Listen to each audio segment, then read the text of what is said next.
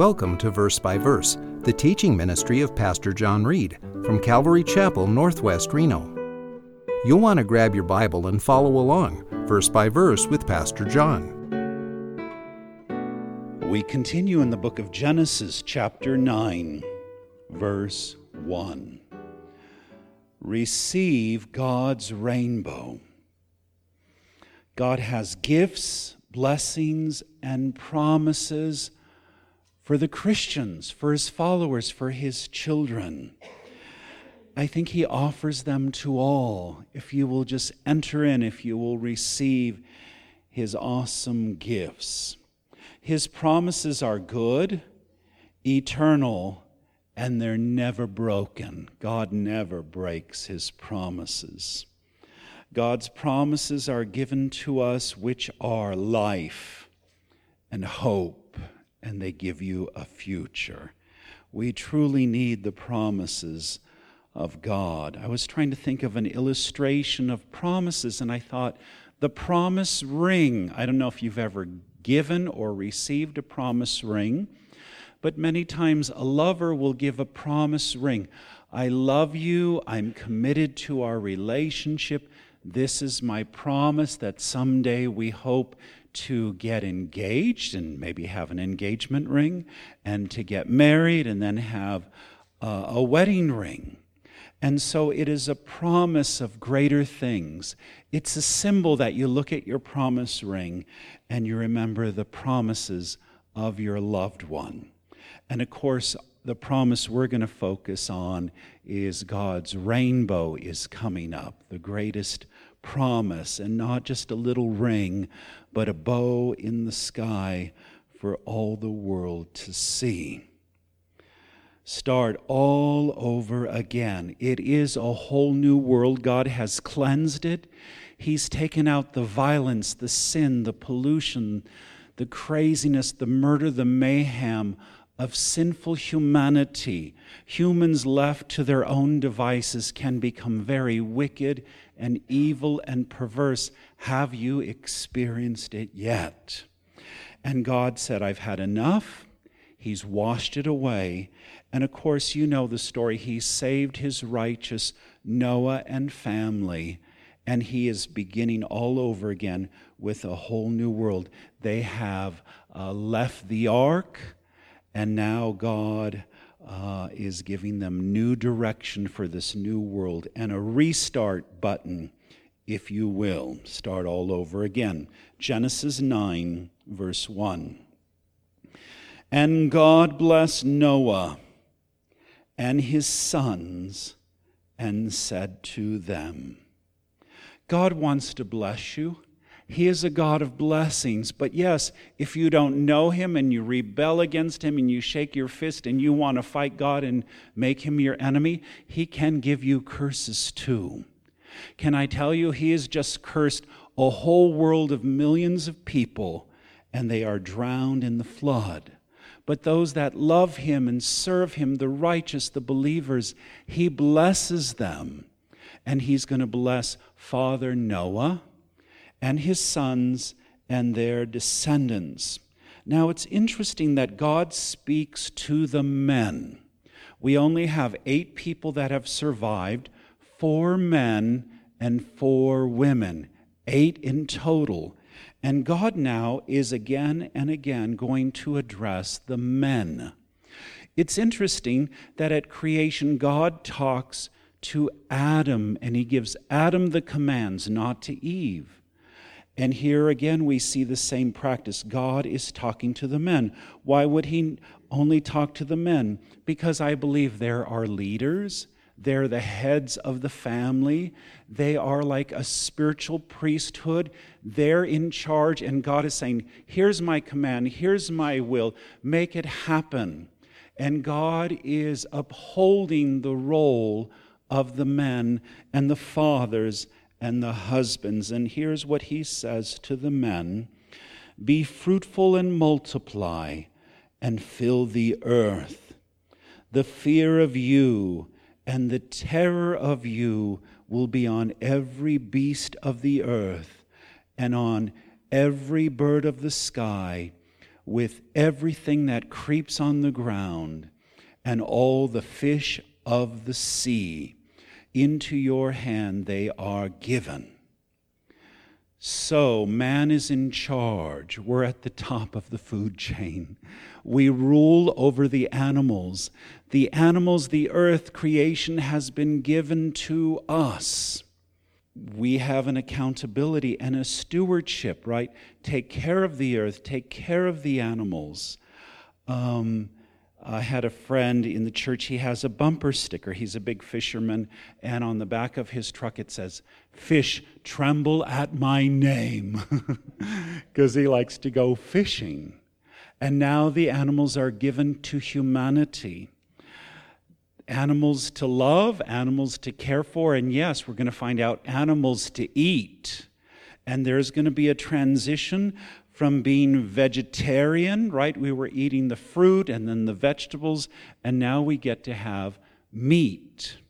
And the animals are given to eat. Sorry, PETA, but we get to eat them. Verse 3, every moving thing that is alive shall be food for you. I give all to you, as I gave the green plant. So if you want to be vegetarian, great. If you want to be carnivorous, meat eaters, great. God allows it.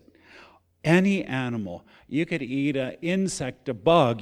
Some natives eat different insects and bizarre worms and stuff. Eat whatever you want, whatever knocks you out.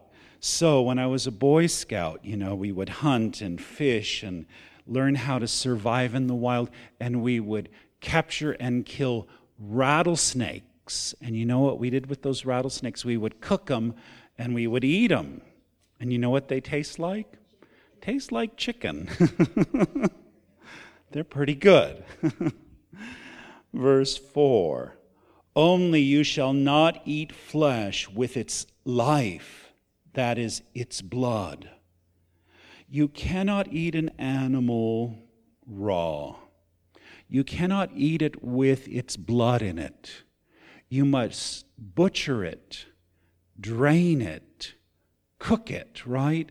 And we know this from science and hygiene and health, and it's very dangerous, because if that blood is contaminated and that animal is sick, it can easily kill you, and you are taking your life in your own hands. And so there's preparation with meat, and we try to be careful of diseases, and we prepare the meat, and we're worried, is it spoiled, Is it rancid with diseases, And so you prepare it, you bleed it, you cook it. Verse 5, surely I will require your lifeblood. From every beast I will require it. God is establishing law, government, rules, law and order. Have you ever lived in a place without rules and it's chaotic and dangerous? I'm glad that we have government and law and order, and the rules protect us. In fact, I think even children love rules when they go in the classroom. They want to know what's the rules, what's right, what's wrong, what's the fairness. They run to their teacher, right? Teacher, it's no fair because Johnny got this and I didn't, right? Law and order. And so even for the animals are not to kill man. If the animals kill men, those animals are to be put to death, according to Mosaic law, as we get later on. Because once they get the taste of blood, once they're wild like that, they may kill again, and we protect human life. And from every man's brother, I will require the life of man. And it's the same thing with a human. If one man kills another, this is against God's law. This is one of the greatest offenses, one of the most horrendous crimes is murder, premeditated, cold-blooded murder. And God says, I will not have it. and murderers shall be put to death. Verse 6, whoever sheds man's blood, by man his blood shall be shed. God institutes capital punishment. Now, some argue, well, the Ten Commandments say, thou shalt not kill. Well, actually, the word is murder. Thou shalt not commit murder, cold-blooded at your own hands. But God does establish protection and self-defense and warfare where the children of Israel have to fight the enemy. And God does set up right here capital punishment where a horrible, vicious murderer is put to death. I think one reason is so they don't do it again. Now, I know in American society we've done away with capital punishment for the most part. We say they're on death row and they stay there forever and they have all their appeals and then they're paroled and they're pardoned and the murderer's back out and he murders again. Or when he's locked up in prison, many times the convicts will kill others in the prison. So the crime continues to happen to another innocent. Another person dies, another person dies. You hear of horrible criminals released and they kill yet again, rape yet again, molest yet again. And God is like, no, this will not be allowed to happen. For in the image of God he made man. One reason murder is so horrendous and horrible is you are hating and disrespecting the human you murder and the God who created him. And we are created in God's image. We have value, we have a soul, we have a spirit, we can be a spiritual creature. And God says humans are too valuable. They're too expensive. How much is a human life? In some nations, life is cheap. But hopefully in our thinking as Christians, life is valuable, extravagant, and priceless. So if I kill you and I just pay some money to get off, then that says you're cheap. But if I kill you and my penalty and my price I must pay is the highest price, my own life, it now says that life is very expensive. And you hear of these horrible offenses and they get off with some measly punishment, a few dollars, a few days in jail, and they're let go to injure and maim and kill again. This is not God's justice. In God's mind, in God's law, he protects the innocent and he carries out judgment on the perpetrator and the criminal. It's weird how men, we twist it and we change it and we kill the innocent, sometimes even babies or elderly. And then we let the criminal get off scot-free. Something is desperately wrong. We have twisted and changed God's holy law. Verse 7, as for you, be fruitful and multiply, populate the earth abundantly, and multiply in it. God's command. Can I tell you, children are a gift from the Lord, and God loves big families.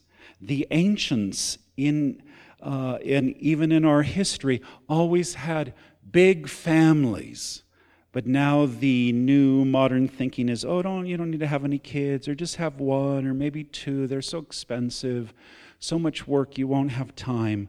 But in God's thinking, no, have beautiful families, big families, have babies and grandbabies, and have a future and have an inheritance. And this is God's thinking. It is a gift, and children are a beautiful gift from God. They're not a curse. It's a celebration. Oh, we're having another baby. Praise the Lord. Experience God's promise rainbow sign. Here it is, the rainbow appears. Verse 8. Then God spoke to Noah and to his sons with him, saying, who is he speaking to? The men, to the husbands, to the future fathers. Here's my command, here's my commission. You run the show, you lead your family spiritually. I think the men should bring their wives and children to church. I think the men should set the example. The men, as husbands, should love their wives, right? And then the wives will respond with the respect, as the scriptures say.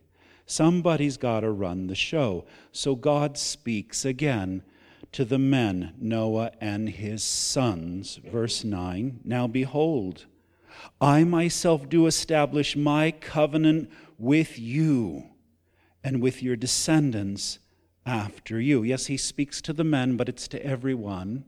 My covenant, my promise is to you and your children and to all future generations, to all mankind, we will find out. Yes, and even to the animals. God promises to the animals, verse 10, and with every living creature that is with you, the birds, the cattle, and every beast of the earth with you, of all that comes out of the ark, even every beast of the earth. God makes a promise to the animals. You ever promise your pet something? I love you, Alfie. I'll take care of you. I promise. You ever promise you forgot your pet, and you're like, I'm sorry, I'll never do it again. I promise, Sometimes I lecture my dog and I say, now you're very fortunate because you get to live in a Christian home. You could been born to like a homeless person and you're eating garbage out on the river, So be thankful. And I lecture my little dog to be grateful. God makes promises to the animals. Verse 11, I establish my covenant with you, and all flesh shall never again be cut off by the water of the flood. Neither shall there again be a flood to destroy the earth. The global flood, not a localized flood. Don't we have floods going on right now in the south, in the Gulf Coast? Floods, you've been seeing it on TV, localized floods. But this is the one and only global flood. Never again will I send a global flood and wipe out all human life and the animal kingdom. Verse 12, God said, this is the sign of the covenant. And again, the word covenant means promise. I promise you. I make a covenant with you. Covenants, you use them in relationships, right? I promise to love you. When you get married, you make a covenant to love, honor, and obey until death do us part. I will be faithful, monogamous to you. It's my promise, it's my covenant, and I seal the pledge with a ring, a symbol, a sign of my covenant. Maybe you promise to your kids, I will take care of you. Don't worry. This is a safe home. I'll never leave you, right? We make promises. Verse 12, God said, this is the sign of the covenant which I am making between me and you and every living creature that is with you for all successive generations. That means us. From Noah all the way till today, every generation, every family, every person, every race. God's promise here as we read it now is to you. You think it's just to Noah. Oh no, the rainbow promise is to you and your kids and your grandkids and even your little dog too, right? All the animals. Verse 13, I set my bow in the cloud. It shall be for a sign, or if you will, a symbol, something you could see. Signs point the way, right? For a sign of a covenant Between me and the earth, I set up my rainbow. It is the very first rainbow to appear, in my opinion. But you may say, oh no, rainbows always appear when it rains. Yeah, but I don't think it had ever rained. I think there was a canopy over the earth to protect human lifespans and keep them long and to keep the UV rays out from aging. And I think it didn't rain, but a mist used to water the garden, a mist coming up from the earth, not rain droplets coming down. I think the rain waited for one powerful first rainstorm. For 40 days and 40 nights it flooded the earth, and rain appears like a unique phenomena. And now with the first rainstorm, when it finally ends, I believe it is the very first unique rainbow. This is my sign. This is my promise. This is my seal. This is something to point the way to me, and that I want to have a relationship with you. Now, when you make a promise, it's between you and somebody else, right? I promise, I'm sorry, I'll never forget, right? I make you this promise. God is making you a promise, a covenant. He wants to have relationship with you, with us. He wants to take care of us. Have you seen his many rainbows? You know, through the rainy seasons, through the storms, we see the glorious rainbows. We get to witness them. Now, I don't know if you've ever thought of the rainbow or studied the rainbow, but I have. And you could look it up on Google, internet, do a search to verify this. But your average rainbow, the rainbow consists of 7 colors. On the top to the bottom is red, orange, yellow, green, blue, indigo, and violet. 7 colors. Well, what does it matter? It's the number of God, the number of his perfect, complete creation. 7 days to a week. 7 notes to the musical scale, right? The white notes on the piano. 7 colors in the rainbow. And yes, you could find more 7s. 7 candles on the holy menorah in the holy place. 7 spirits of God. And 7s are all over creation. And 7 is God's perfect, holy, and complete, powerful number. His number is 7. And it's interesting to me that if you look at the rainbow, the top of the rainbow, the first biggest color on the arch of the rainbow is red. Does red have any significance to you? I think of the blood, right? Don't be eating blood of animals, right? The blood of the Lamb, the blood of Christ, blood that washes away our sin. We do the little color bracelets. Have you ever done those with the kids? And we have the beautiful colors of the rainbow. And we explain red represents God's blood. Black represents our darkness, our sin. And right, the blood washes out the black and makes us white like snow. And you can go through the color band with all its colors and symbols. I think we even sell them upstairs in the bookstore. You see the kids wearing the color bands, God's colorful plan of salvation. As you look at these beautiful colors, God is making a statement. God has painted you a picture of relationship, a picture of covenant, a picture of promise. We had a visitor who came one Sunday, and they had to tell me the story of how the rainbow led them here to church.